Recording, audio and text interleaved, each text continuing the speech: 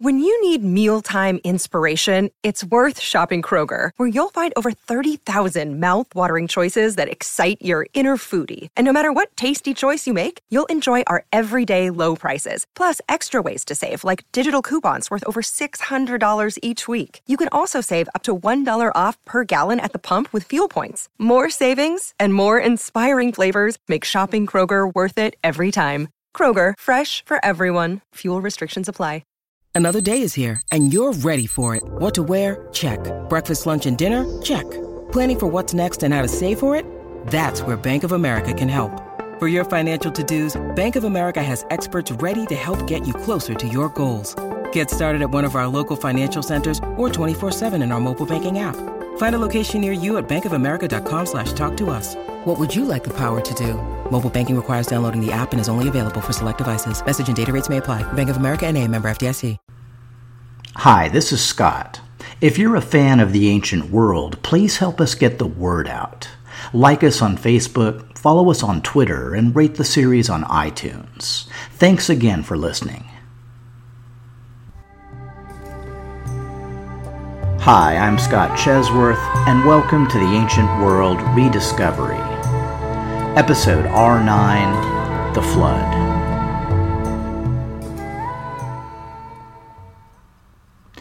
It's not clear whether he stripped down stark naked or just loosened his tie, but there's little doubt that George Smith was very excited. He'd thought his find might be important, but couldn't be sure until the baked clay tablet came back from the restorer, with the thick crust of lime expertly removed. And now, well, there it was, plain as day. The year was 1872, and George Smith was the first man in over 2,000 years to read the Mesopotamian version of the Great Flood. His colleague, E. A. Wallace Budge, later wrote that Smith, quote, jumped up and rushed about the room in a great state of excitement, and, to the astonishment of those present, began to undress himself. Again, these are 19th century British scholars, so even if it was just loosening his tie, it was still pretty over the top. So why was the Mesopotamian deluge tablet such a big deal? Well, as we discussed previously, a lot of Near Eastern studies were prompted by an Enlightenment interest in proving the historicity of the Bible. Of course, the general assumption was that Bible history was accurate, and it was mainly a matter of using science to prove what everyone already knew to be true. But in November 1859, this comfortable security was convincingly exploded by the publication of Charles Darwin's On the Origin of Species. Darwin's thesis on the world-shaping power of natural selection provided an alternative to biblical creationism, and sparked a debate between science and faith that's still raging today. For those inclined toward biblical truth, the Assyrian excavations of Laird and Rassam, coupled with Rawlinson's translations, had been, well, a godsend, providing at least some solid scientific ground to stand on. Recently, the Assyrian discoveries had been bolstered by another historic find. In August 1868, an Anglican missionary named Frederick Augustus Klein had been shown a stele in Jordan, perfectly preserved, around a meter tall, and covered with 34 lines of ancient Semitic writing. Returning to Jerusalem, he mentioned his find to a French diplomat named Charles-Simon Clermont-Canot. Clermont-Canot dispatched a local man named Yakub Caravaca to take a papier-mâché impression of the stele's text. This turned out to be easier said than done, since a local Bedouin tribe, the Beni Hamida, considered the stele private property, and wasted no time in attacking Caravaca's party.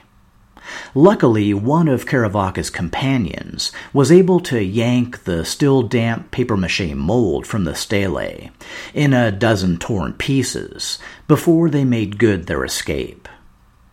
As it happened, their timing was insanely fortuitous. Within months, an ownership dispute erupted over the stele between the Beni Hammida and the Ottoman government. Ordered to turn over the stele to the German consulate, the Bedouin instead heated it in a bonfire, threw cold water on it to crack it, then used boulders to break it into pieces. Great, real mature Beni Hammida. Luckily, many pieces were later recovered, and, along with Caravaca's papier-mâché squeezes, enabled scholars to reconstruct nearly the entire inscription.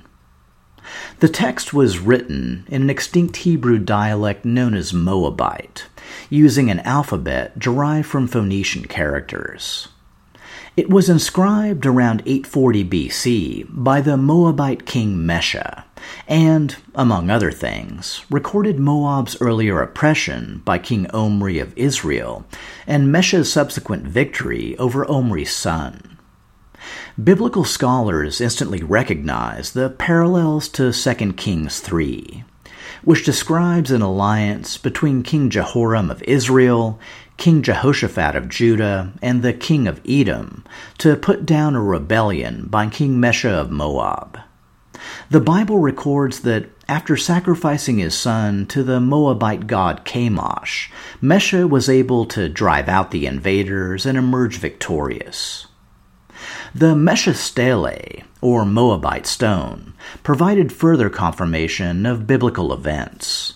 But, at least so far, any overlap was limited to the mid-9th century BC onward. Particularly in light of Darwin, it was still an open question whether the most ancient Bible stories, including the creation of the world, Adam and Eve in the Garden of Eden, and the Great Flood, should be taken as literal truth or just myths and legends passed down from an earlier state of human understanding. George Smith's discovery immediately thrust him into the center of the debate. For the religiously inclined, the Mesopotamian deluge text was pure baked clay corroboration of a seminal biblical event. For skeptics, it was proof that the biblical deluge was only one of several flood stories, all equally legendary and probably equally dubious. In order to get a better understanding of the background of the deluge tablet, we need to start at the very beginning. Seriously, I'm talking about the very beginning. All the way back to Episode 1, the Sumerians, and the Epic of Gilgamesh. It's commonly accepted that Gilgamesh was a real king of the very real Mesopotamian city of Uruk, who reigned around 2600 BC. 800 years later, a king of the newly established dynasty of Isin ordered the creation of a Sumerian kings list, in part to bolster his own royal pedigree. Even a casual glance at the list shows the importance of Gilgamesh to the overall chronology. His grandfather, Lugalbanda, was assigned a reign of 1,000 years, similar to the enormous lifespan of early biblical figures. Gilgamesh's own son, Ur-Ningal, is recorded as ruling for a far more plausible 30 years, roughly the same duration as his successors. With reigns of just over a century each, Gilgamesh and his father, Dumuzid, spanned the critical gap between legend and history. As an aside, just to quash any doubts they were making up the super-long reigns of the early kings, the Isin scribes covered themselves with insanely precise accounting. For example, the 23 kings of Kish, who ruled before Gilgamesh's line, didn't just reign for around 25,000 years or so. No, they reigned for exactly 24,510 years, 3 months, and 3.5 days. Remember that half day? Yeah, that was awesome. Apart from the epic, which we'll get to in a minute, Gilgamesh is also credited with building, or at least greatly improving, the city walls of Uruk. Excavations at the site have uncovered a major city wall dating from Gilgamesh's day, a 6-mile circuit over 20 feet high and protected by battlements. A later king named Aman, ruling around 1900 BC, also recorded that he restored the walls of Uruk, the ancient structure of Gilgamesh. The reason for Gilgamesh's wall upgrade was likely ongoing warfare against the northern city-state of Kish. Inscriptions from, Ishtar help me here, Enmerbara-Gessi, king of Kish, have been dated to around 2750 BC, and his place in the king's list, just before power shifted to Uruk, helps to date Gilgamesh's reign.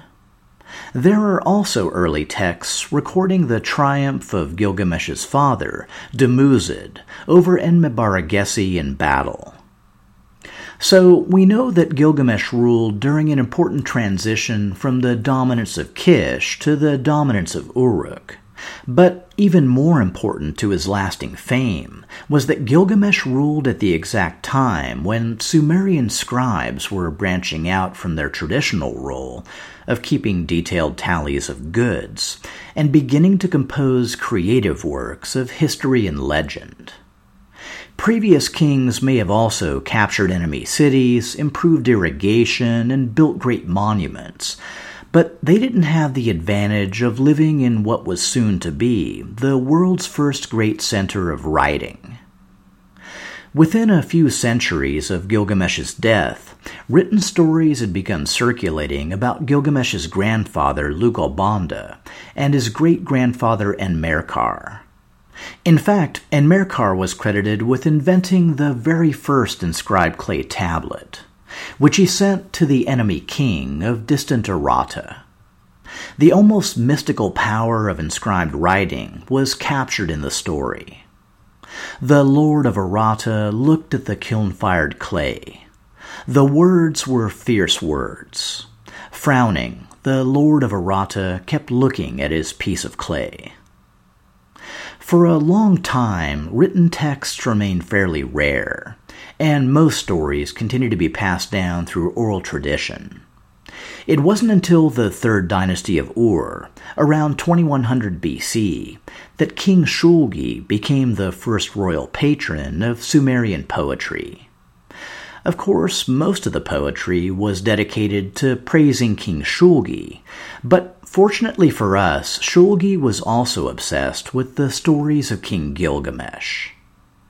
It was Shulgi who first ordered court scribes to write down the series of 5 Sumerian poems that would later be compiled into the Epic of Gilgamesh.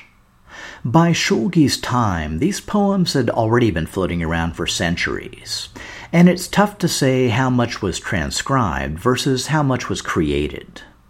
But either way, the Gilgamesh stories that we know today are mainly the product of Shulgi's efforts. The next critical link in the chain was made around 1700 BC, possibly during the rule of the great Amorite king Hammurabi. At this time, the 5 Sumerian poems were first translated into Akkadian and given the form of an extended epic. This version became known as the Old Babylonian version. 500 years later, with Babylonia under Kassite rule, a priest named Sinleke-Unini revised and elaborated on the Old Babylonian version to create what we now call the Standard Version. 2 major changes made by Sinleke-Unini were the addition of a prologue, introducing both Gilgamesh and Uruk, and, critically for our discussion, the first inclusion of the flood story. Floods had always been a pretty big deal in Mesopotamia. In fact, Sumerian history was believed to have begun with the city of Eridu, which started as a single temple on a speck of dry land rising from the floodwaters. With Sumerian cities built mostly of mud brick and local river courses frequently changing, it's easy to conjure the origins of a mythic flood story. The devastating impact of regional flooding also echoes in the words of later Assyrian conquerors, like Sennacherib, who boasted of making Babylon's destruction more complete than by a flood. The flood story inserted by Sinleke Onini came from an earlier poem called the Atrahasis epic. In a more guilt-free alternative to the Bible, the Mesopotamian flood was apparently caused not by anything as grim or unforgivable as human sin, but mainly because humans were just too darn noisy, and the gods were having trouble sleeping. The supreme Sumerian god Enlil decides to solve the problem by sending down a great flood. But not all the gods are on board with his plan. Ea tells one of his worshippers, a man named Utanapishtim, to build an ark, take on board as many animals as possible, and get ready for a week of seriously bad weather. On the seventh day, the ark comes to rest on a mountaintop. Utanapishtim sends out birds to reconnoiter, and then begins the long, slow process of rebuilding human civilization. And it goes without saying that, storm duration notwithstanding, we're covering pretty familiar territory here. Following its creation by Sinleke Onini, the standard version of the epic, including the flood story, was copied and disseminated throughout Mesopotamia. As the Bronze Age collapse rippled across the region, the Kassites fell to the neighboring Elamites, who fell in turn to the resurgent Akkadians. Meanwhile, desert tribes like the Aramaeans and Chaldeans came flooding into the cities and countryside. Despite the chaos and instability swirling all around them, the scribes of Babylonia kept calm and carried on, copying, transcribing, and preserving whatever they could. By the time they looked back up from their work, the Neo-Assyrians were in charge, which really didn't have much impact on the scribes until Ashurbanipal became king. I spent a lot of time covering Ashurbanipal in the previous series. One defining aspect of his early years was his broad-based education, including learning how to read and write both Akkadian and Sumerian. By Ashurbanipal's time, the Epic of Gilgamesh was a pretty familiar text, which was only logical since the Akkadian version was already 1,000 years old, and the Sumerian poems were much older than that. It's a sure bet that at least one version, and probably both, were on the young prince's reading list. As previously discussed, Ashurbanipal's later years were spent assembling a vast library of Mesopotamian history and culture, including all the great literary works. While fragments of the Epic of Gilgamesh were later found at a number of sites, only Ashurbanipal's library contained several virtually complete texts. Some were collected from across Mesopotamia, some were copied by his royal scribes, and at least one was obtained from Babylon when Ashurbanipal conquered the city to crush the rebellion of his older brother. When Nineveh also fell a few decades later, the burning, razing, and burying of the Assyrian capital helped preserve Ashurbanipal's library for the next 2,500 years. Of course, the fall of Nineveh didn't mean the immediate loss of the epic. The rapid expansion of the Neo-Assyrian Empire during the 9th and 8th centuries BC had brought Mesopotamian culture in its wake, and fragments of the Epic of Gilgamesh were later found in both the Levantine city of Megiddo, near Jerusalem, and in the Hittite archives of Anatolia.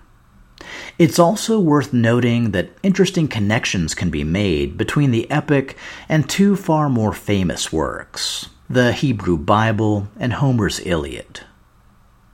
The early books of the Bible are thought to have been compiled during the Babylonian captivity, only a few decades after Nineveh's fall. With Babylon still a major cultural center, it's easy to see how Gilgamesh's version of the deluge could have easily influenced the biblical tale of Noah's Ark. At the same time that the Neo-Assyrian Empire was expanding, Greek culture was entering its archaic Orientalizing period, characterized by an influx of Near Eastern art and ideas.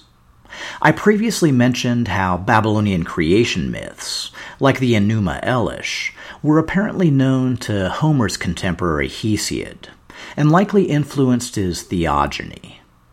Similarly, the Epic of Gilgamesh was probably also familiar to the Greek poets of Anatolia, and some elements could have easily found their way into the Trojan War cycle.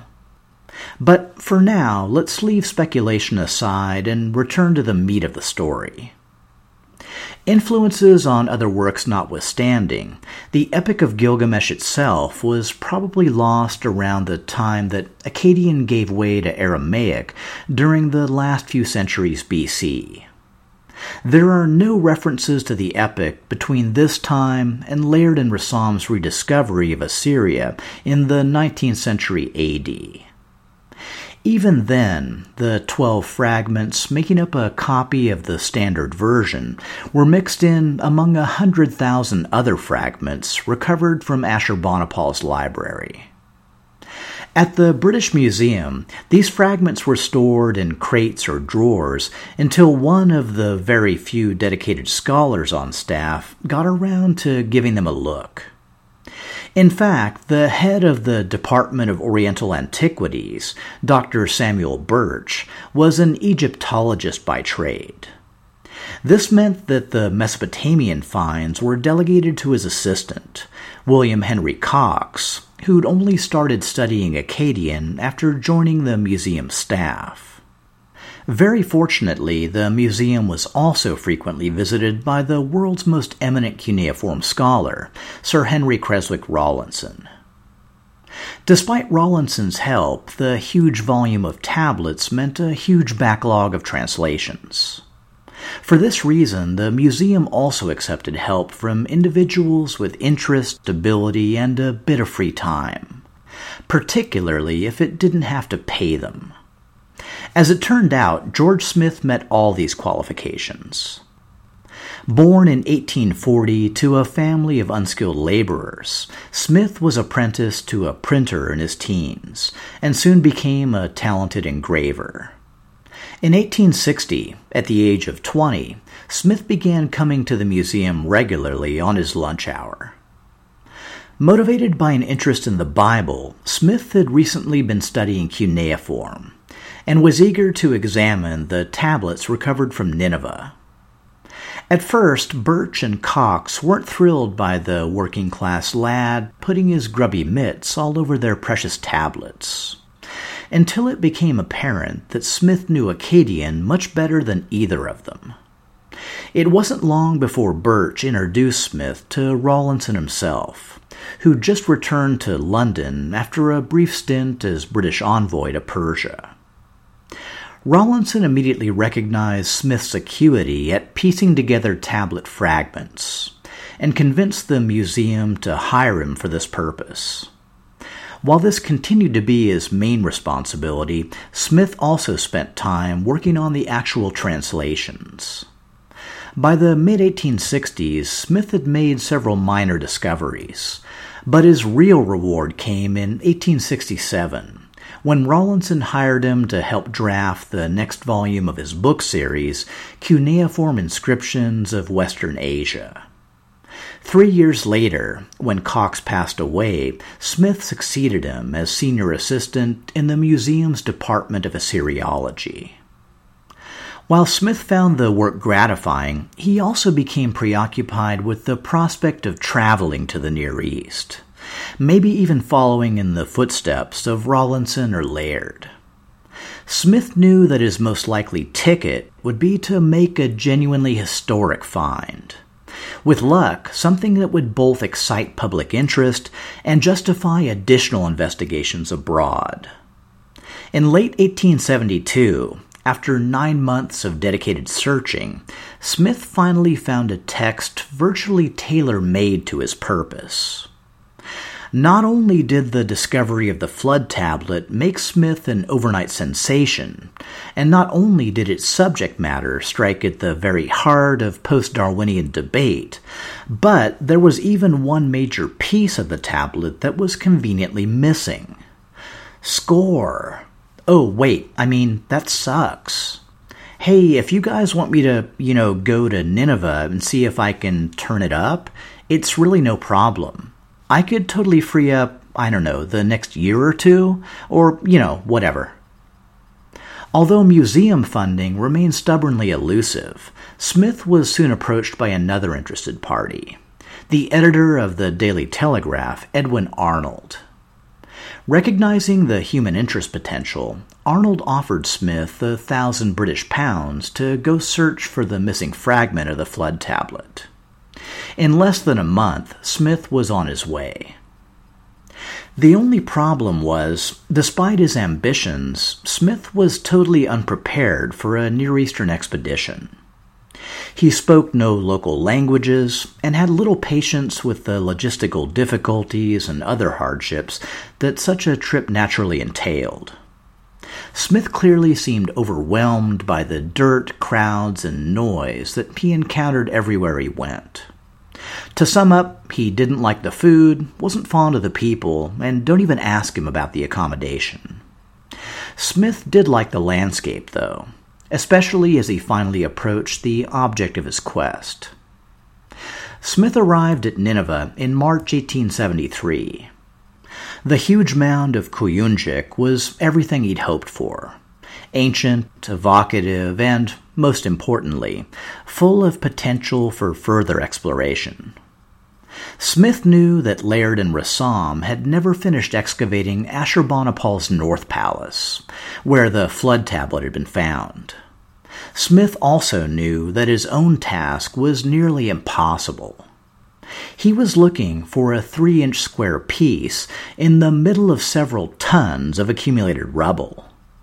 But that was actually fine with him. With the newspaper funding, he could resume investigating the site, and who knew what he'd come across. A few interesting finds, and even the British Museum might kick in some funding. Smith hired local workers and began digging in the North Palace on May 7, 1873.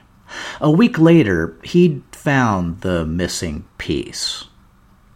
It contained 17 lines of the deluge text and pretty much filled the only serious gap in the story. It was exactly what he'd come for, and Smith couldn't have been more disappointed.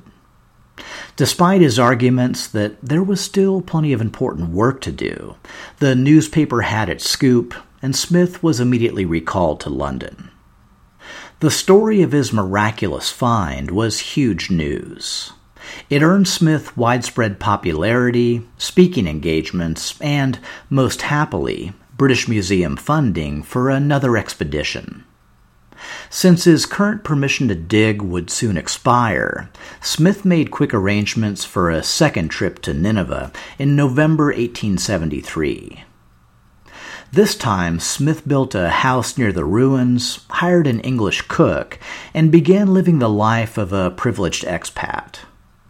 While his digs were generally successful, Smith's Achilles heel continued to be his relations with local officials, who never really got the historical value of ancient tablets and suspected that Smith was really hunting for buried treasure. When the local pasha seized half of his finds, expecting a bribe for their return, Smith stood firm on principle and refused. The ensuing standoff was still in effect when Smith returned to England. In 1874, Smith turned his attention to completing his translation of the Epic of Gilgamesh. To maximize public appeal, Smith published the work as the Chaldean account of the deluge, even though the flood is a small part of the overall epic. 1875 saw him publish no less than 4 additional books on both his translations and his excavations. Over a fairly brief period, Smith had gone from enthusiastic amateur to presumptive successor to Rawlinson. It was all pretty heady stuff, and when the museum asked him to lead a third expedition, he saw no reason to refuse. Unfortunately, he really should have refused. This time, Smith was partnered with a Scandinavian archaeologist named Enneberg. From the moment they arrived in Istanbul, the pair was subjected to huge delays. At least some of the blame lay with Smith's books, in which he'd been pretty free with his criticism of Ottoman officials. By the time they were allowed to move on, their route had become problematic. During a stopover in Aleppo, Smith wrote to his wife Mary that the plague is sweeping part of the very district I ought to visit. However, he still felt compelled to forge ahead to Mosul and hope for the best. The best was not what he got. His colleague Enneberg was struck down with cholera and died on the way to Baghdad. Smith continued on to Mosul, where he was held up by more red tape. By the time he cleared these hurdles, it was already July, and much too hot to dig. After collecting a few meager finds, Smith decided to return home. Since travel by boat would entail a lengthy quarantine, he decided to go overland instead. Smith likely knew he was in a precarious position. On the plus side, he was a young man with a good constitution, and was savvy enough to travel by night to avoid the worst of the heat. On the downside, summer was a brutal time for overland travel regardless, and both cholera and dysentery were still ravaging the countryside. In August 1876, Smith became sick and was forced to take shelter in a small Syrian village called Ikizci. With some assistance, Smith managed to complete the 40-mile journey to Aleppo, but succumbed to dysentery shortly after his arrival. Less than 4 years had passed since he'd first seen the flood tablet that had brought him instant fame. But Smith's biggest legacy would be his translation of the overall epic. It would take decades to reach a wider audience, and even more to make its way into popular culture. One of the epic's best-known advocates was the early 20th century poet Rainer Maria Rilke. Rilke famously enthused that Gilgamesh is stupendous. I consider it to be among the greatest things that can happen to a person. Since Rilke's time, the Epic of Gilgamesh has been the subject of several modern translations, of which Stephen Mitchell's is my personal favorite. The epic's characters and themes have also found their way into most branches of modern media: music, theater, movies, comics, even video games. Of course, for the Trekkies out there, there's the Next Generation episode Darmok, in which Captain Picard tells the story of Gilgamesh to a dying alien. And, last but not least, in 2000 AD, the Epic of Gilgamesh was finally translated into Klingon, which I'm sure will see it safely into the foreseeable future. Next episode won't be for a little while. For the next few weeks, I'll be taking the equivalent of a summer vacation to celebrate my wife's birthday and otherwise relax and unwind a bit. When I return, we'll move into the 20th century and cover the remaining discoveries I wanted to talk about.